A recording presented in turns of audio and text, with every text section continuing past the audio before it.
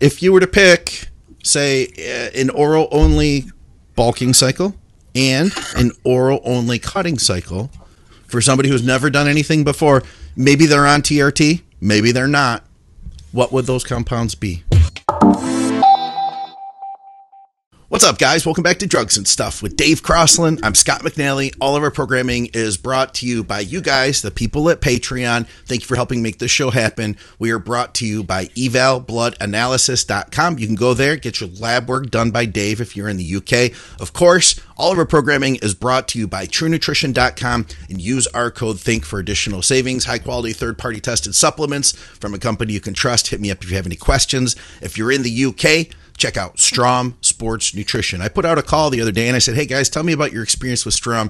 I got a lot of really good feedback. If you guys have any questions about them, hit Dave or I up. And of course, if you're in Canada, go to supplementsource.ca. Great deals that change week to week. Today, we're going to talk about oral-only cycles. Plus, we're going to tackle your listener questions.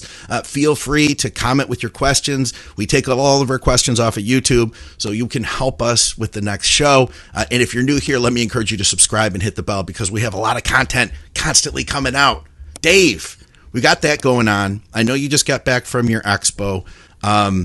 I got a bunch of stuff, or we have a bunch of stuff we're going to talk about through the show, including I have a surprise sitting next to me here that I want to show you on the air.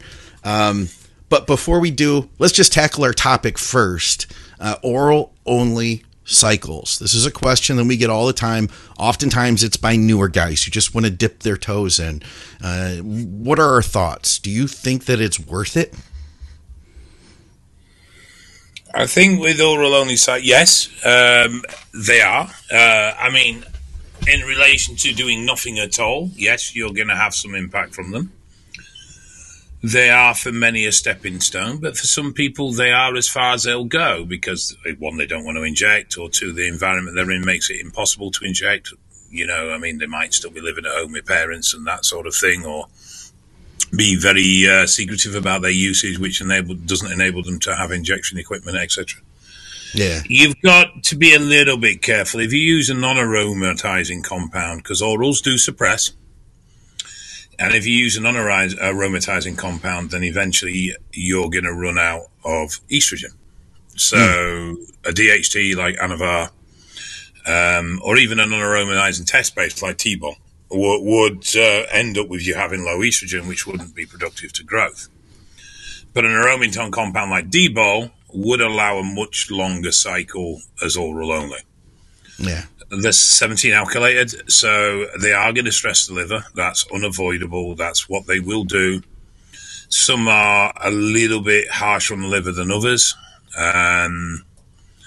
But in general, as long as you're not an idiot, they are relatively well tolerated. They can upset appetite. They can upset the stomach. And obviously, there's no point being on a drug if you can't eat. Oxymethylone has a particularly bad reputation for destroying people's appetites. But they all have the potential to do it. Yeah. You know what I happened to just think of? So back in the day when we used to say oral only cycles, we were thinking about, obviously that's it, just this oral compound. Nowadays, everybody seems to be on TRT. I almost feel like that's a different ball game, isn't it? If a guy, because what I noticed, we have so many people, they don't want to commit to doing a big bodybuilding cycle, or so they think in their mind. And so instead they say, hey, I just want to throw a little something in, get a little bit of an edge, a TRT plus, if you will. Where do we stand there as far as orals go? I almost feel like that's cost to benefit. You've got your test supplied then, right? So you could use a non-aromatizing compound, no problem then, right? Yeah, if it's combined with, there are people that will say, oh, you have to use test with an oral. I completely disagrry with that. You can get away with a non-aromatizing compound for 6 to 8 weeks, generally quite well. But if you're using it on top of a test base, then obviously that does open up the period of time at which you could run a non-aromatizing drug, definitely. Yeah. However, you've also got to remember that DHTs, even oral forms, are anti-estrogenic, so you'll still have to keep an eye on that and make sure it isn't getting too low. It can still be an issue, but it shouldn't be a major one. Have you done oral only cycles, steroids? You know what? I don't think I ever did. I think I just went straight into injectables. I don't think I ever bothered. I've run orals, obviously, in cycles, but I don't think I've done an oral only, no. Well, plenty of clients do it. Yeah. I did one time. I did Winstrol. It wasn't by design. It was very early on, and I just, that's what I happened to have. And I think I ran it for about 4 weeks. And after about that 4 week period of time, it was well before we ever did regular lab work. I would, at that time, the only way I would have known how to do labs would have been to go and ask my doctor. And once he saw, my liver values from using an oral, he would have been concerned because I didn't tell him at the time. But I remember about 4 weeks in, I think I was dealing with low estrogen on, I believe, 50 milligrams of Winstrol a day. I remember feeling strong, yet demotivated, and my mood was getting just lower and flat feeling. It wasn't a good feeling overall. Yeah, I mean, there's loads of sides from low estrogen, that to joint issues, to libido issues, to eyesight issues. The range can really vary, but most people will feel it emotionally before anything else. Yeah, I would say that. Oh, and my first cycle was D-ball only, 15 milligrams for, I believe, 4 weeks. I had 100 tabs. And I just figured, okay, I can do, if I do, there were 5 milligram tabs, the Romanian Naposin D-ball. And I was like, yeah, you know what, I can split this up 4 weeks. And I gained off of it. I gained a lot of water, and then I kept like half of that after I came off. In fact, my biggest fear was knowing that you could lose everything you gain, right? So I was very meticulous with my diet, and then I was just stubborn, to a T with my diet afterward, because I wanted to prove to myself that I'm not going to lose any progress I made. And heck, I probably gained a good, at least 5 pounds of real muscle in that period of time, I think. 4 weeks, it's decent gains. And like I said, they're relative, in where you are as to how effective they are. But to say that they don't have a place as oral only is bollocks. They definitely do. And for some people, it is a very convenient source. Obviously, you do have to be conscious of the liver stress. And though the liver will happily cope with a 8-10 week oral cycle for most situations, you start hammering them 20, 30, 40 weeks, and you're going to start getting issues. So it's like anything, isn't it? You've just got to be aware of its negatives and be sensible with the management of that. Yeah, and I think too, it maybe if you want to dip your toes in that way, you maybe do so with the understanding that, hey, after this, if I want to continue doing this, I'm probably going to have to step it up. I wouldn't think that somebody who wanted to continually cycle on and off 10 years down the road, if all you did was oral cycles, and those cycles are only going to get bigger and longer as you go, the likelihood of health issues, I'm guessing, would probably be higher. If we just compared, say, injectable test to really any of the orals, I feel like doing long term, you're probably going to have more health risks with a higher dose oral cycle, Yeah, as a delivery system for anabolics from a purely chemical point of view, it's shit. It's probably it's one of the worst ways you can deliver the anabolics into your system. Yeah. Injectable is much more efficient, but there are obviously conveniences around using tablets only, and there are environments where tablet only are useful. There's lots of guys work offshore, for example, and they'll take tablets to use while they're offshore.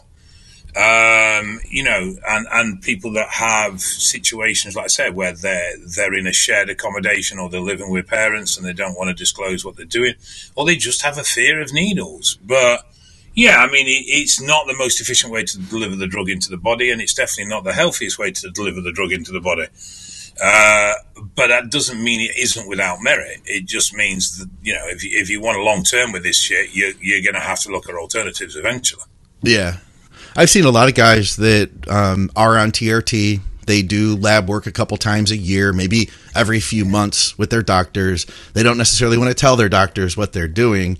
I think an oral I've seen it as a quick way to be able to get a cycle in, because it's one of the things of orals is we're not waiting on long esters to build up. It's going to hit a lot faster in most cases, right? So you could run a quick little cycle, be in, be out, and then take another couple months to recover, do your labs again. Liver should be good, cholesterol's back to normal, everything's hunky dory. Yeah, no, I agree. Yeah, they definitely have a place. Yeah. I think they get shit on by a lot of people, and I think it's invalid. Yeah. I could see that. If you were to pick, say, an oral only bulking cycle and an oral only cutting cycle for somebody who's never done anything before, maybe they're on TRT, maybe they're not. What would those compounds be if you were to pick one for cutting, one for bulking? Bulking, I would say Debo, with the potential of oxymethylone, but obviously there is the caveat of stomach and appetite there. Yeah. Cut, either Winstrol or VAR. Yeah. I could agree with that. I could also see Anavar for the growth cycle. I'm thinking to myself, this guy's never taken anything before, right? He's going to be really responsive.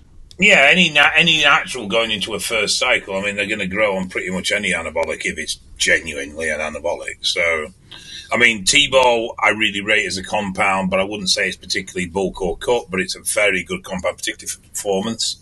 Yeah. Which is why it was the favourite of the East Germans. Oxy's a good strength drug. It's a good size drug, but probably well over 50% of people that use Oxy struggle with appetite and stomach problems because of it. So it has a limited use in that sense. Yeah. VAR is generally well tolerated and probably much better tolerated than Winstrol. The anti-estrogenic, but also the anti-progesteronic action of Winstrol can make it problematic for a lot of people. Sure. But it's still a good, solid, effective compound. Yeah. The only real oral anabolic that's not worth a bag of shit is Proviron. And people may not actually realise Proviron is actually an anabolic steroid. Yeah. It's just it gets metabolized within muscle tissue, so it never really does any impact to the muscle androgen receptor. It may be a PED in other departments of life, Dave, but maybe not for muscle growth in bodybuilding. Yeah, but it is technically an anabolic steroid. It is an oral steroid. I think a lot of people don't realize that and think it's an anti-estrogen or it's this. It is actually a steroid. It's just a bit of an odd one. Maybe it's just me. Maybe it was me being cheap and not having a lot of money to spend on gear, but I used to know guys that wanted to run 50 or 100 milligrams of Proviron in their cycles for a cut. And my thought was like, man, that's a lot when these tablets are so expensive. Why don't I just run Masteron instead? I've always just gone with Mast and been like, hey, I'll get a few shots in each week of that. And it's going to be a lot cheaper than trying to take 4 pills a day of Proviron when I can't remember the price, but they were astronomical, at least for where I am. I think a lot of people look at Proviron because of its effect on lowering SHBG, but what I can tell you from seeing a lot of blood work is most people on any form of cycle will have an SHBG of somewhere between 8 and 12. Okay. So it's low. Even TRT will normally see sort of 12 to 20. So again, low. When you add Proviron into that mix, really all you're doing is moving that to 4 to 8. So it's not a huge impact on those numbers for the implication of that extra drug. Yeah. And I don't dispute that low SHBG has its advantages. I've got no argument with that. What I do have an argument with is I don't see the use of Proviron in order to low SHBG being a useful addition to a cycle. I think it's basically an easy way to just spend money you don't need to spend. Can we get that with other DHT compounds? Yeah, Mast in particular, Primo to an extent as well. Yeah, even Winstrol.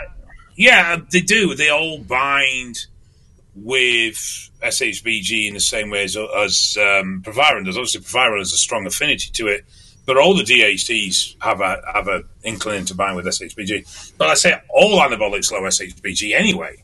Test does it. It's not exclusive. Test lowers SHBG. So I've never seen this. I've never understood this drive for oh, I must take Proviron to lower SHBG, and it's like, well, it's low anyway. Yeah. You know, where's your advantage here? All right. Well, listen, we've got a bunch of listener questions, Dave, and there's been something I've been meaning to show you for quite some time. So before we get to our listener questions, I've got something I want to show you. It's right here next to my desk. And check this out. Guys, would you finally framed it, you cheap ass bastard? Did it take you a year? It took me 2 years, maybe. But I wanted to make sure I wanted to do it right. So I got this hand-cut mat, and it's an acid-free mat. Guys, if you didn't know, Dave's an artist, all right? Dave, this is a print of one of Dave's drawings. How big is the original of this one, this rhino? Same size as you've got, mate. Okay, so it's a 1-to-1. Man, the detail in this guy is freaking amazing. You know, this is really cool. So I've been waiting. I keep forgetting. Like every episode, it's been framed for a couple months now. But I have it here framed up for the office now. And initially, man, I usually go with like real like plain colors, like a white mat. But I thought the gray looked good. It really helps to bring like the rhino out, and the black bevel on the mat frames it in nicely. So thank you very much. I really appreciate this. It's a pleasure, sir. I'm glad you enjoyed it. I got to see some of Dave's originals too. He's got them all up around his house and stuff. These are I know that you didn't do this like straight. You didn't sit there and do it from start to finish. But how long was the process to draw the rhino? I think that would have probably been about 60 to 80 hours. You're kidding me. Somewhere around there, yeah. Yeah, guys, you can't really see it from here, but the level of detail in this guy is freaking awesome. There's so much detail. Even like I love right here the way he transitions from the skin to the horn. I'm not going the right direction with my hand. The skin to the horn and the textures in between. So anyway, I wanted to share that. And you occasionally do make prints to sell, don't you? I can make prints to sell at any time. Yeah, I haven't advertised it for quite a while. I haven't done any drawing for an even longer period of time, to be fair. But yes, I can. You guys didn't know. So, but I don't do commissions. I'm sorry, it's nothing personal. I just don't have the time. You don't have 80 hours to put into a picture of me and my dog together or something? Well, the thing is, I draw what I enjoy, and I don't want to create... No, I don't want to create something that's a hobby that's enjoyable into a job that then becomes a chore. Yeah. So I've always avoided doing commissions because then it becomes a job, then it becomes a chore. And I don't want to lose the enjoyment I get of being able to just draw at my own pace when I feel... I mean, some drawings I'll do... You know, I might do every day for a week and then not touch it for 2 months. Yeah. So I like that ability to be able to come and go as I please with it, and that way I keep it enjoyable and I enjoy what I do. And if I'm starting to go, well, I've got to do it because this person wants it or whatever it may be, then it just becomes a chore and I don't enjoy it. Yeah, no, I can totally understand that. So anyway, I wanted to mention that, and I also wanted to mention congratulations and shout out to Jamie the Giant. He's a sponsored athlete by Eval Blood Analysis too, isn't he? He is a mutant. Yeah, and of course mutant. And he just got a really cool job. What's he doing?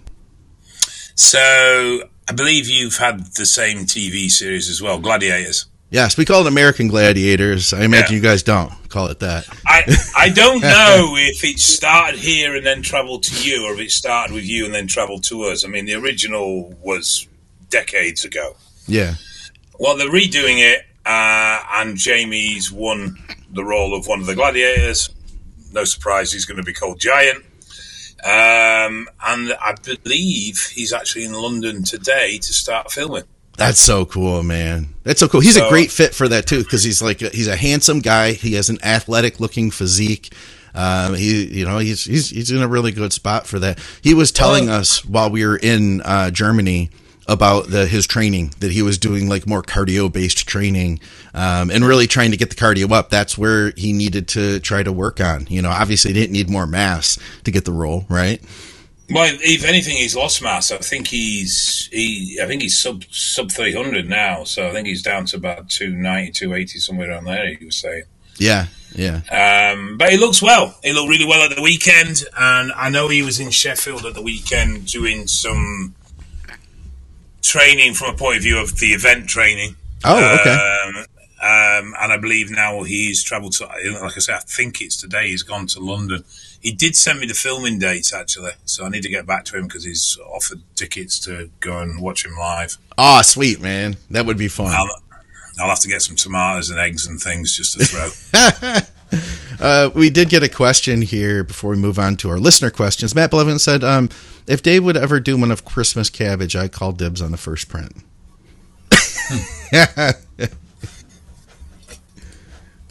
No comment on that one, huh? Hey guys, here's a video of Victoria refilling our glass collagen jar that we keep next to our coffee maker. We add a scoop to our coffee each day. It's 29 grams of protein, plus collagen is great for your connective tissue. This is hydrolyzed beef collagen from True Nutrition. Use our code THINK for additional savings. All right, we're going to go to our questions here. Joe had asked us, he says, I've gotten on really well with DECA a few years back. He grew really well, no physical sides, but the mental sides, looking back now, with anxiety and depression, were pretty bad. I really want to give it a go again, but I'm worried about the mental sides. Are there any recommendations in combating this? Would it be a case of build it up at a low dose and see at what level the sides begin to affect you? Only ever run 400 milligrams previously with 600 test at the time, and this was 5 years ago now. What's your advice to him? I find it's difficult because there's so many variables here in that a lot of people, when they do a test and DECA cycle, they fail to manage their estrogen correctly because they forget that DECA does actually aromatize. So that can be a problem. The level of DHN can be a problem, but what I have found anecdotally is that when people actually push the DECA dose higher, a lot of the sides seem to subside. But there are obviously issues with DECA and dopamine.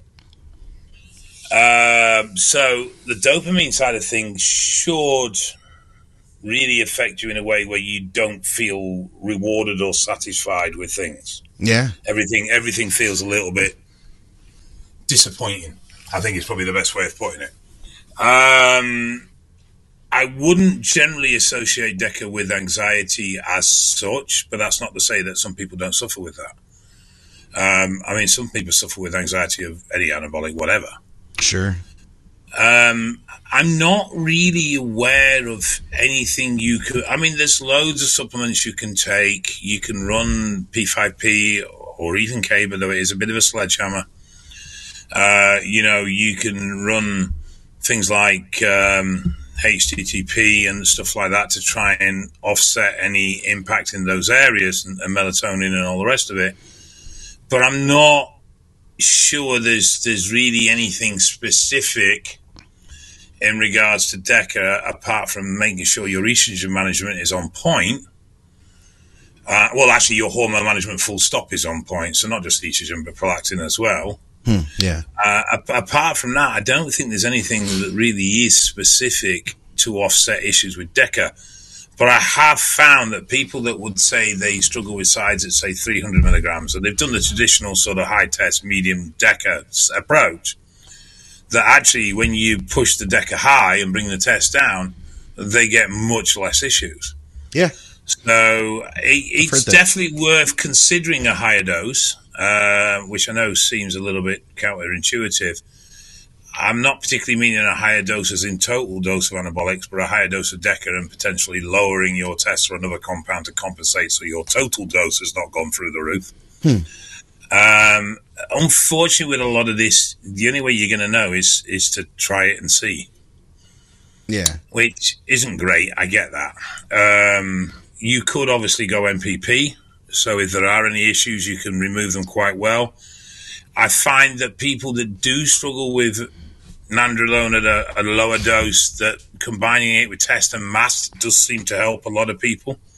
So having a DHT in there does seem to offset quite a bit as well. Yeah. But not everybody. I mean, I've got a client who test mast and DECA had loads of problems with it. But when we just did DECA and took it quite high dose, he was much, much, much better. Much better. And it surprised me because I was getting to the point where I was going to say, look, I just don't think anabolics are for you. No kidding. And now he's doing all right with it. And now he's doing all right with it, yeah. So it is also, how the drugs work is pretty standard. There isn't, a drug's not going to have a different reaction in you in the sense of what it does. What varies is your sensitivity to those actions. I would agree with that. And that can vary significantly. So Deca in me does the same thing as it does in you, does the same thing as it does in Christmas Cabbage, Matt Blevins, or anyone else, for that matter. What varies is our individual sensitivity to those variations. Yeah. Whereas some of us can tolerate very high estrogen with no problems at all, other people can't. So there's that's where the issues are. It's not what the drug does, it's how sensitive you are to those effects that's the problem. Yeah. Yeah, I'll take just a slightly different route and say that, I found personally that Deca, I decided really wasn't my go-to compound. I found that I like DQ better. And because I had a good experience with it, then I leaned into the EQ. And I think that sometimes we can get obsessed with the idea of, well, I need to take Deca or I need to take X compound because it's the best compound for my goal. It might not be the best compound for you. I'm not saying you can't figure out a way to manage it. And I agree with you, Dave. There could be some things to do in there with how he managed estrogen. Maybe he's got a sensitivity to progesterone. Who knows? But whatever the case, there are other options. You don't necessarily need to just, use Deca. So I would rather take the things that work, lean into them because here's what we want. A successful cycle is going to be one that doesn't have speed bumps. We don't have to stop. We don't have to reduce the dose. We don't have to play around with things. I would rather get on the things that work for you and then put our focus into the diet and training so that we can make the most out of the cycle versus trying to contend with potential issues and playing with doses and all of that. The quicker you can get to figuring out what works for you, the better. Yeah, and I mean, I don't feel that there are compounds that lend themselves theoretically to diets or to growth or to whatever it may be. But at the end of the day, if you don't get on with that compound and it makes you feel like shit or it makes your life a living hell, then it's stupid. Just don't go there. You may have to take a slightly different route. It might mean a slightly longer route, but it's going to be a better route all round if you're enjoying the process much, much more. Skip and Andrew and I all individually concluded our favorite cycle. It turned out to all be the same thing, that we all found that test with higher EQ plus some NPP was, all three of us were like, that's our favorite growth cycle. That's what I liked personally. And speaking of NPP, you mentioned that. Have you noticed that people who struggle with side effects from Deca tend to not have as much side effects from NPP a lot of times? Yes. Yeah, me too. And I suspect it's because the total dosing with Deca will be much, much higher. Yeah, that's possible. Easily possible. Because of the accumulation effect, whereas MPP doesn't have the same accumulation because of such much shorter half-life. And it's going to be 100 milligrams versus 200 or 300 per milliliter, so you're probably not taking quite as much. I mean, a high MPP cycle would be 600 milligrams a week, and most people would struggle at that. Whereas the equivalent blood plasma level you'd get from 350, 400 milligrams of Deca a week. All right. What else do we got Which here, would Dave? be regarded as a very low Deca cycle. What's this one? We'll come back to that guy. We'll go. You're not very prepared, are you, Scott? Really? I'm always prepared. You've had 2 weeks for this shit. Oi! The show is back. Happy days. Question for the next episode. I'm on TRT only, but my prolactin is high, 380. My cortisol is 540, and progesterone is 1.3. They are also high. What can be the issue and solution? I'm based in the UK, So these are UK numbers. Thanks. Right. Firstly, your prolactin isn't particularly high. Yes, it is elevated out of range, but it's not particularly high, and it's high because of your cortisol. Really? So, yeah, high cortisol increases prolactin. Stress increases prolactin. No kidding. Now, one of the issues potentially with TRT is that if your estrogen is too low, then that will push progesterone up, because progesterone will seesaw with estrogen a little bit. There's not a lot we can do about progesterone. It's not an easy drug that we can sort of really change, particularly in a TRT protocol. Yeah. So generally, it is just ignored. But a 380 prolactin is not particularly elevated. It is above range, but that is, I would suspect, more than anything coming from your cortisol. Get your cortisol back in control, so lower your stress inputs, and you should find your prolactin will drop back into range nicely. Jason Franklin has one for us from Patreon. He says, question for Sir David Stanley Crossland. I love that everybody knows your middle name. I see this gentleman knows how to refer to somebody. Sir. Sir. Yes. Sir. If you had to choose between the two, a gram of test with 50 ox hair or a gram of test in Deca, which would you choose for an off season? So does he mean a gram of test and a gram of Deca? I'm not sure. I don't think so. I think he means a total gram of test and Deca against a total gram of just test, but with oxy. I gotcha. That's a good question then. Yeah, what do you think's better? Deca. You go Deca? Test and Deca. Yeah. Why not go all three? That's my question. Well, yeah, let's do a gram of test and Deca with oxy then. Yeah. Cooking with gas there. No, I mean, I think if I was to look at all potential problems, sidelines, issues related, I would probably say that the test and Deca would be the easiest of the two. The biggest issue from the oxy, apart from blood thickening, would be appetite suppression. Okay. And it all depends on how good you are at force feeding as to how impacting that is on your progress. Ooh, Alfonso's with us. He has a question about red meat. He says, great show, guys. What are your thoughts on red meat versus chicken? My wife wants me to watch my red meat intake, but I buy grass-fed, lean 93.7 meat. I think the red meat is a better choice. My LDL number has always been high, but my HDL is also high. I say it's all genetics, but she is also my doctor. Hoo-hoo. Got to listen to your doctor, right? And your doctor's your wife? That's an interesting setup. And you're her lawyer, because we know that if she got in legal trouble, we know that Alfonso's defending her, right? Good team. Mate, he says, I know the TRT. You're folk, just do as she says. Yeah. He says, I know the TRT raises it, but I don't think red meat versus chicken will really change much. I try to eat meat, poultry, and fish in equal amounts. We know that Alfonso is a healthy, he does focus on a healthy diet. He's not eating junk. I would have said, Lauren, the red meat will have some impact, definitely. Though you do sound to be going for very high quality foods. If you move to, shall we argument, say, pescatarian, whole fish, then you would definitely see your cholesterol markers improve. So there's no denying that the red meat is having some impact. Yeah. I mean, it doesn't say to what extent the red meat intake is, but you could, from a point of view of bodybuilding, I would say, I wouldn't take red meat out of a diet completely if you can avoid not doing, but dropping down to, say, only 3 portions a week, I definitely don't think would harm anything. Yeah. And then you could always test, right? You could listen to her, take it out, go no red meat for 12 weeks, get your labs done, but don't tell her. And then if you see no changes, then you tell her and you say, I told you so.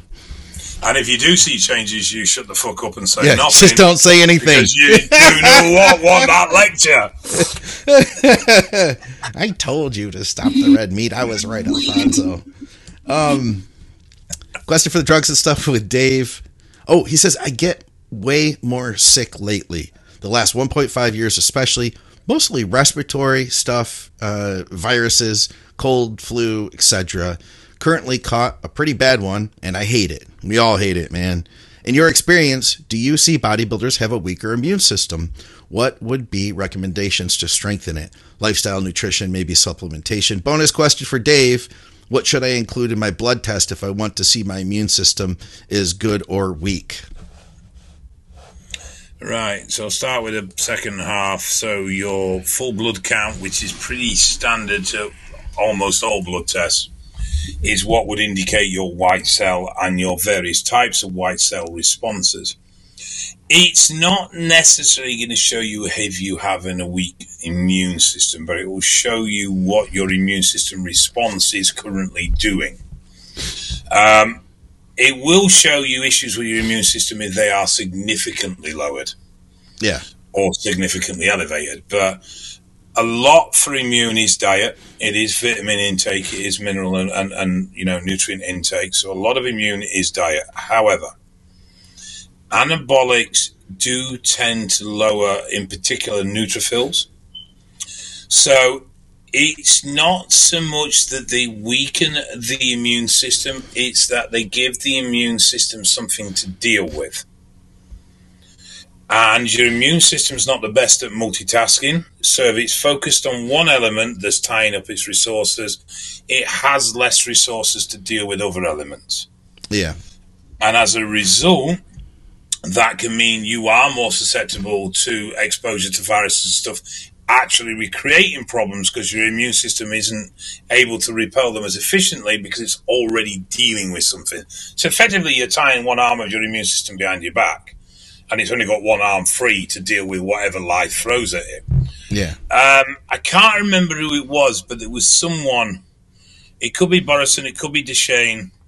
I think it was Borison, but it may have come from Duchesne, where he used to recommend doing an antiviral medication.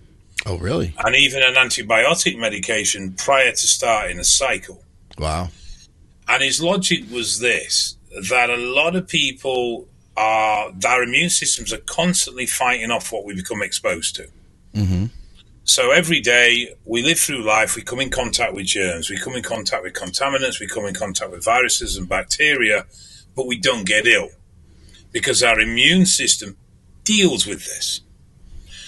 His argument was that you took a course of medication before you started the cycle to make sure any viruses that were currently present in the body or any infections that were currently present in the body that may be managed by your immune system at this point, so you weren't symptomatic of them, could be completely eliminated, because his argument was a lot of people start cycle and feel ill very quickly, have to start in cycle, and it's to do with this immune overload. They're already dealing with a problem, and then you dump steroids on top of it, and it just becomes an overload for its coping capabilities. Yeah. So, yes, it could be that your immune system is a little bit compromised from the point of view that you're tied up, but to address your immune system, you're really looking at your vitamin intake, your nutrition, plenty of greens, Vit D needs to be nice and high, Vit C needs to be at a decent level. And this is one of the reasons why not only do we suffer with colds and flus in the winter months because the viruses are more present because it's colder, but also because our Vit D levels are low because we've got less sunlight exposure. Absolutely. So therefore our immune system isn't working as efficiently. Absolutely. And one thing I notice with bloods is that though most people's vitamin D is in range, it's very typical of being low end at the first half of the first third of the year, because people all have low vitamin D over the winter period because they've not kept up to supplementation and they've not been getting the sunlight exposure that they require. Also, anabolics deplete our vitamin D levels. They do, yes. I use 10,000 plus K to stay in like the average normal range. And it wasn't until post-contest when I discovered that a few years back, and I was experiencing extreme fatigue, and I thought I had like screwed up my thyroid or something, and finally went in, got it tested, thyroid was fine, couldn't figure it out. And then when I started vitamin D supplementation, instantly that fatigue was gone. So now I'm actually taking more. I have kind of a special circumstance with autoimmune stuff after having gotten the bug, but I run much higher. It was interesting talking to Dr. Eric Serrano and listening to him speak at Swiss last year. He has people taking super high doses. You know, it used to be thought we were worried about vitamin D toxicity, and he had a guy who, get this, he didn't want to use any supplements. They got a sun lamp. And he had him sit in front of this sunlight. I can't remember how often, but he did it religiously for a long period of time. When they tested him, his vitamin D was high, out of range. But his symptoms, his fatigue, all that stuff was gone. And he concluded, he was like, well, if it was so toxic, why would our bodies produce this much? And this is what it's taken him to feel okay. So I'm not advocating that anybody else runs high vitamin D out of range. But I found it to be helpful for me. And the way I did it was increasing by 5,000 every couple of weeks. And I'm at about 35,000 now, and I've been there for a while. And it does make a difference for me. So anyway, I'd throw that at him. NAC is another good one. You mentioned vitamin C, but we have to be careful with C too. I'm scared of it because it'll also help iron, right, to produce more red blood, which can be an issue. So I don't go crazy with the vitamin C. No, I would be a gram. 1 gram liposomal, that'll be plenty. I wouldn't do any more than that. Yeah, I agree. Like 1 to 2 is where I'd go, and I'd still watch, red blood on that. And there's some other supplements you could do too, but I think a real big one is making sure that you get the proper amount of rest and recovery and sleep. I got this Apple Watch, and the reason I got it is so I can get better at tracking my sleep and tracking my recovery and my HRV and all that stuff. I just want to be more mindful and aware of how my system works so that I can try to function at my best. But really, it does make a difference getting like high quality sleep. Melatonin, that's another really great one. I'm on 20 milligrams of that a night, which is considered to be high, but people go a lot higher than that. And that's a great antioxidant too. So anyway, I could go off on that one, Dave. Oh, here's a fun off-topic question, Dave. What's your ancestry? And by the way, you look leaner. This is from look at the name of this guy's profile. Dave Crossland's personal stalker. And he's got a picture of Christmas cabbage. Why do I think you've got a hand in this? I swear to God, I don't know this guy. But he knows you. In fact, he probably knows you really well. You know what? I don't know I don't know my genetic ancestry. Yeah. But I do know that my line is potentially Scandinavian, i.e. Viking-esque. Really? That doesn't surprise me. So apparently, roughly about 1,000 years ago, Crossland settled, believe it or not, where I live now. And they were Viking traders, farmers that came over and settled in the UK. I believe the earliest recording of a Crossland in the UK is around 990,000 AD. Wow. But I've never actually had my genes done. But I do believe that we do descend from, I'm not sure if it's Danes or somewhere else in Scandinavia, but I do believe we are descended from somewhere else. Yet, strangely, my father's side, which is obviously where my name comes from, are tall but skinny. Okay. So my side, where my size comes from, is actually my mother's side, which is Pilling. And I don't know the history of that. What's Pilling? What do you mean? That's my grandfather's last name. Oh, I gotcha. But I don't know the history of that side of the family. But I do know that there is a lineage of a Viking settlement within Crossland. But it was spelled differently. Matt Blevin says, and here I thought that I was Dave's stalker. All right. What about this one from Prank? He says, I know Dave doesn't like Tren, but what does Dave think is the lesser of two evils? Tren Ace or Tren E? I don't dislike Tren. Tren is an incredible product, but it is an incredibly harsh product. I dislike people's lack of respect for Tren. Yeah, I get down with that. I don't think there is a lesser of either. most people will tolerate Tren-Ace better than they do Tren-Nth. And for the simple thing that we said earlier about MPB versus DECA, it's the total plasma buildup of the drug that you're going to receive.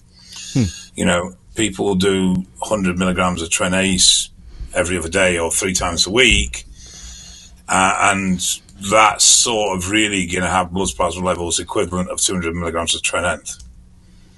Which is, if you said you were on 200 mg Tren-E, most people say, well, that's a very low dose. But if you said you were on 100 mg Tren-Ace, everyone would say that's quite a medium dose. And that's the relativity of it.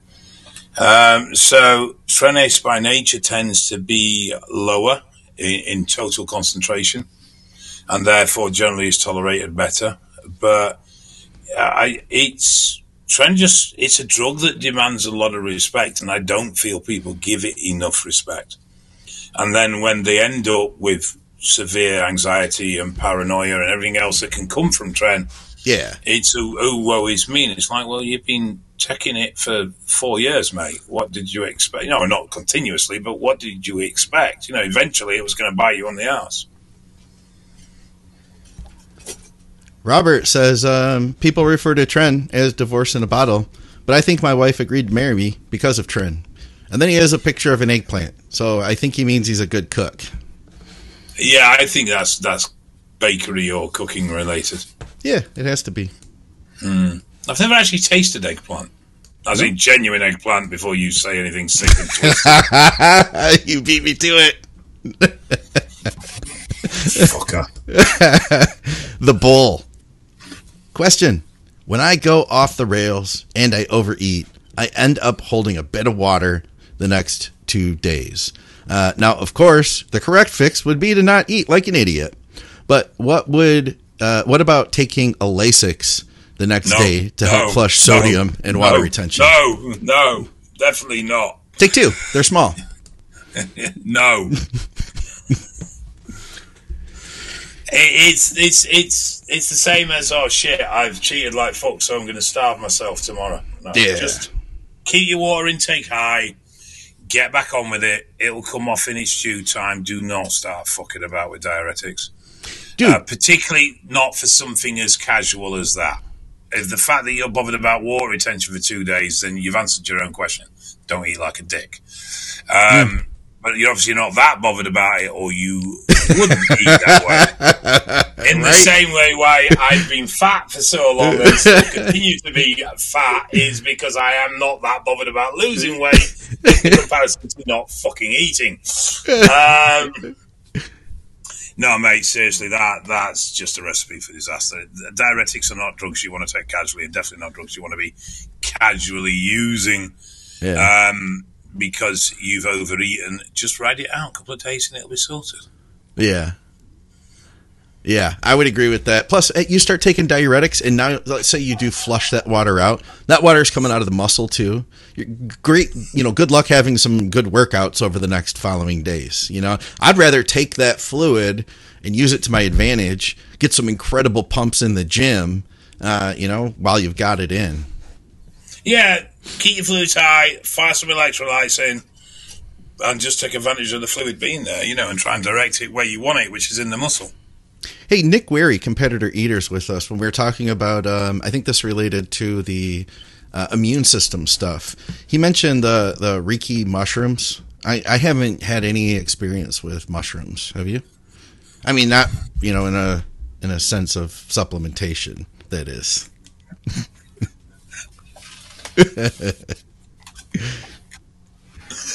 Are you referring to the magic type of mushroom there, Scott? I might have ate a few before the show today, but that's a different mushroom. That's a different conversation. I bloody hate mushrooms. I think they're vile things. I thought Nick was going to be doing an eating challenge with us. We should. I wonder, could he do it in the morning? I wonder. Because that's your afternoon. We couldn't do it like 9 o'clock at night here, because that would be God knows what time.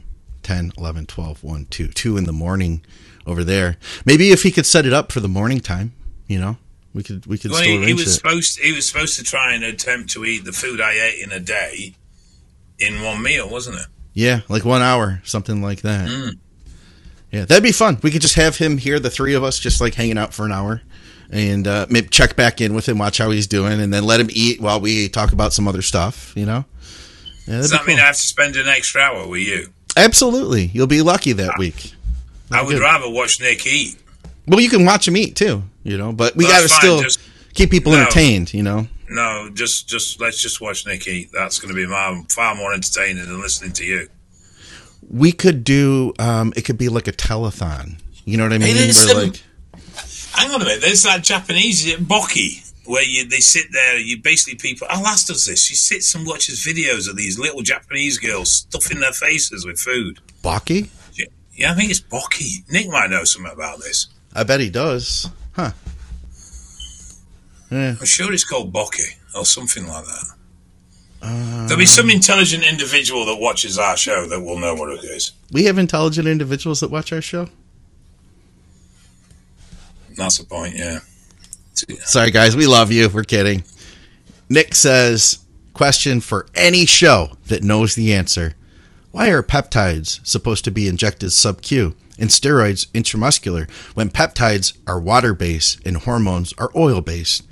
Fats are oils and muscle are hypophilic, and fats are oils and muscles are hypophilic. Seems like they should be injected the other way around. I think he's overthinking things. I asked him about this, and he said that when he does sub-Q shots, he notices that a lot of the water ends up coming out of the injection site. I've never had that. Have you?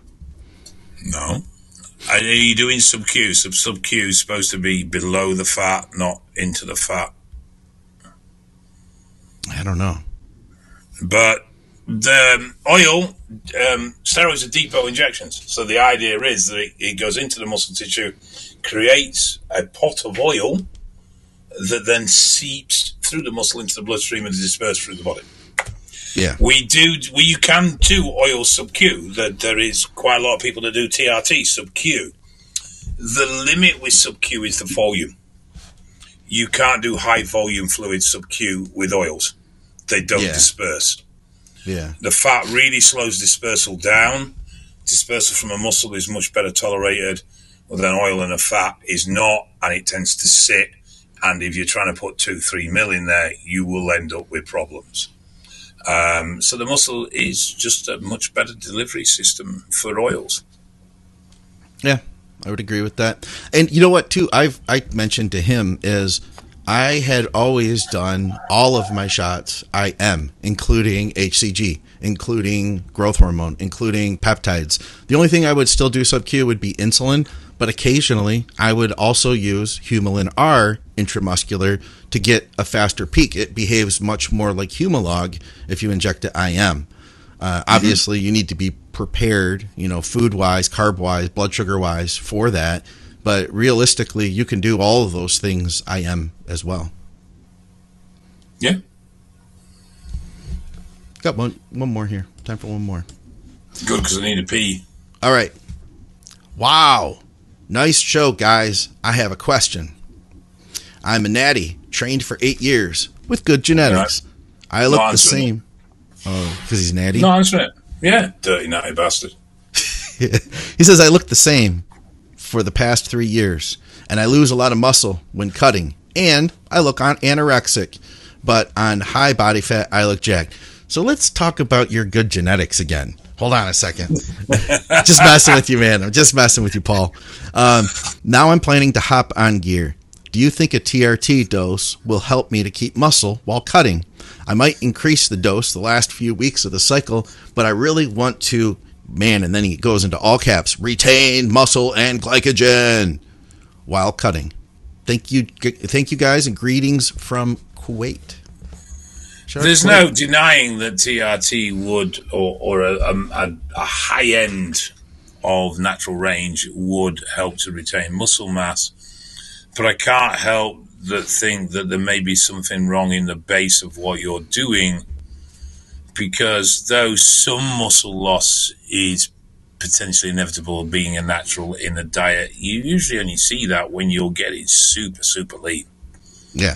And most people, if they're actively training, will retain their muscle comfortably up to about 8-10% body fat without any real issues. And it's only when you start going sub those levels that you start to have muscle wastage issues, or that your diet approach is way too extreme. Yes. And you're just quite literally starving yourself, which I know some people would prefer to go low food rather than high output because they dislike the output side of things. But you will retain more muscle by keeping the calories a little bit higher and increasing your output than you will by dropping your calories super, super low and starving the fat off. But yeah, I'd be more interested to. I mean, it's not something for the show, but it's has he considered getting a coach or somebody that may be able to just, even if it's just to oversee where he currently is from a point of view of training and diet. It doesn't need to necessarily be a long-term investment. I agree wholeheartedly. The thing is, and I warn you now, young man, you may be an old man, I have no idea, that I could count on one hand the number of people that have told me, and I spoke to a lot of people, that they're just going to do one cycle and have never managed to do so. When you start with the good old juice, it becomes almost addictive very, very quickly. You have an experience where you're kind of like, wait, I've been doing it wrong this whole time. He says he's been training for 8-10 years. I'll be like, wait a minute, why didn't I start this 8 or 10 years ago? Yeah, and I mean, you never stop learning. There's always things you can learn to improve your training and diet. I don't care how long you've been training. Yeah. You can always take something. I mean, I know a competitor, I won't mention his name, who is, all right, not IFBB Pro, but is international level. He's been training 29 years. And he still works with different coaches every season to try and learn more and test theories and just, see if he can add anything different to his already experience. So, you never stop learning. And it's always good to have a review because we all settle into habits that may not be productive for us that we sort of discount and don't really pay any credit. It's like you diet and then you have a little nibble every day and that nibble becomes 2, but you never actually register what you're doing and then you're not losing weight anymore. And it's like, well, why aren't I losing weight? Well, it's because you're eating an extra 400 calories a day that you're not actually comprehending. So we can get the same situation with training where we start to get a little bit slack. Things aren't quite, we're moving the same way, but form's deteriorated, engagement's deteriorated, wherever it may be. So sometimes it is healthy just to have an overview and get a reset. But yeah, by all means, anabolics will help maintain muscle mass, to answer your original question and get off my high horse with this. But like I warn you, it's if one's tasted the forbidden fruit and all that. Yeah. Yeah, I couldn't agree more with that. And I'll say this, that during a diet, a natural guy, I find that, we know that your test levels may start going down. If you diet really hard, you get to low body fat, it's going to be really hard to naturally maintain a good, strong test level. If you're on, we have guys, I'll run into a client who's on, say, 450 test and 400 mast. And he says, I'm getting worried that I might be losing muscle, because they're getting leaner. You're not going to lose muscle with that amount of gear unless you're already super, super lean and then you're trained to push harder. Your calories are already super, super low and you're, say, 6%.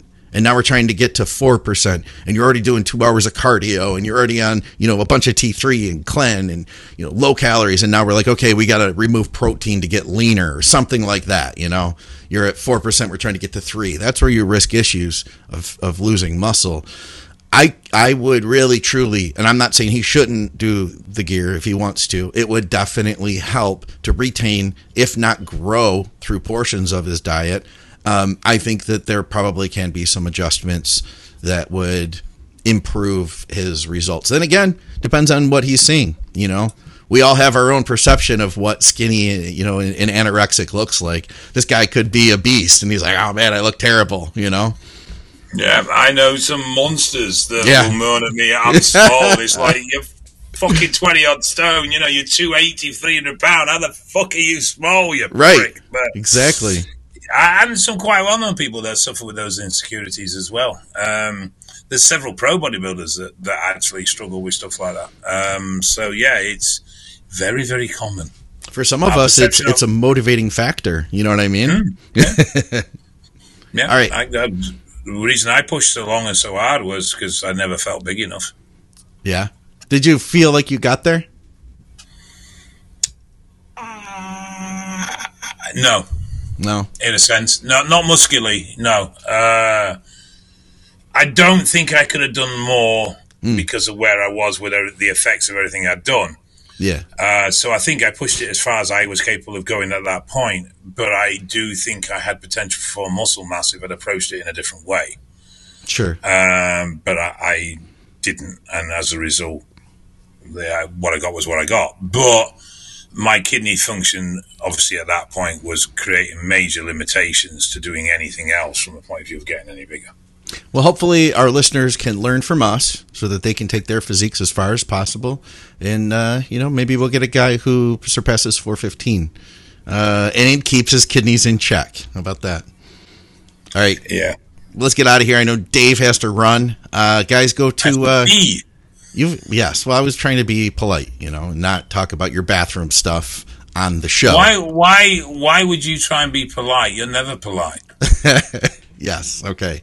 But if you guys want to reach out, speaking of coaching, you could reach out to either of us. Go hit up Dave on social media. I'll have links to his social media below. You can reach out to me, McNallyDiets@gmail.com. Either of us would be happy to talk to you guys about coaching. And, of course, go to evalbloodanalysis.com. Get your lab work done by Dave if you're in the UK. At Strom Sports Nutrition, great health supplements if you're in the UK. Of course, TrueNutrition.com for all of our people here in the U.S. We've got some awesome supplements there. Hit me up if you have any questions. Use our code THINK. Get some savings. Support the show. Thank you to everybody from Patreon. Of course, supplementsource.ca in Canada. And, that's all we got. For another episode of Drugs and Stuff with Dave Crossland, we'll see you soon. Comment with questions for the next show. See you guys. Bye.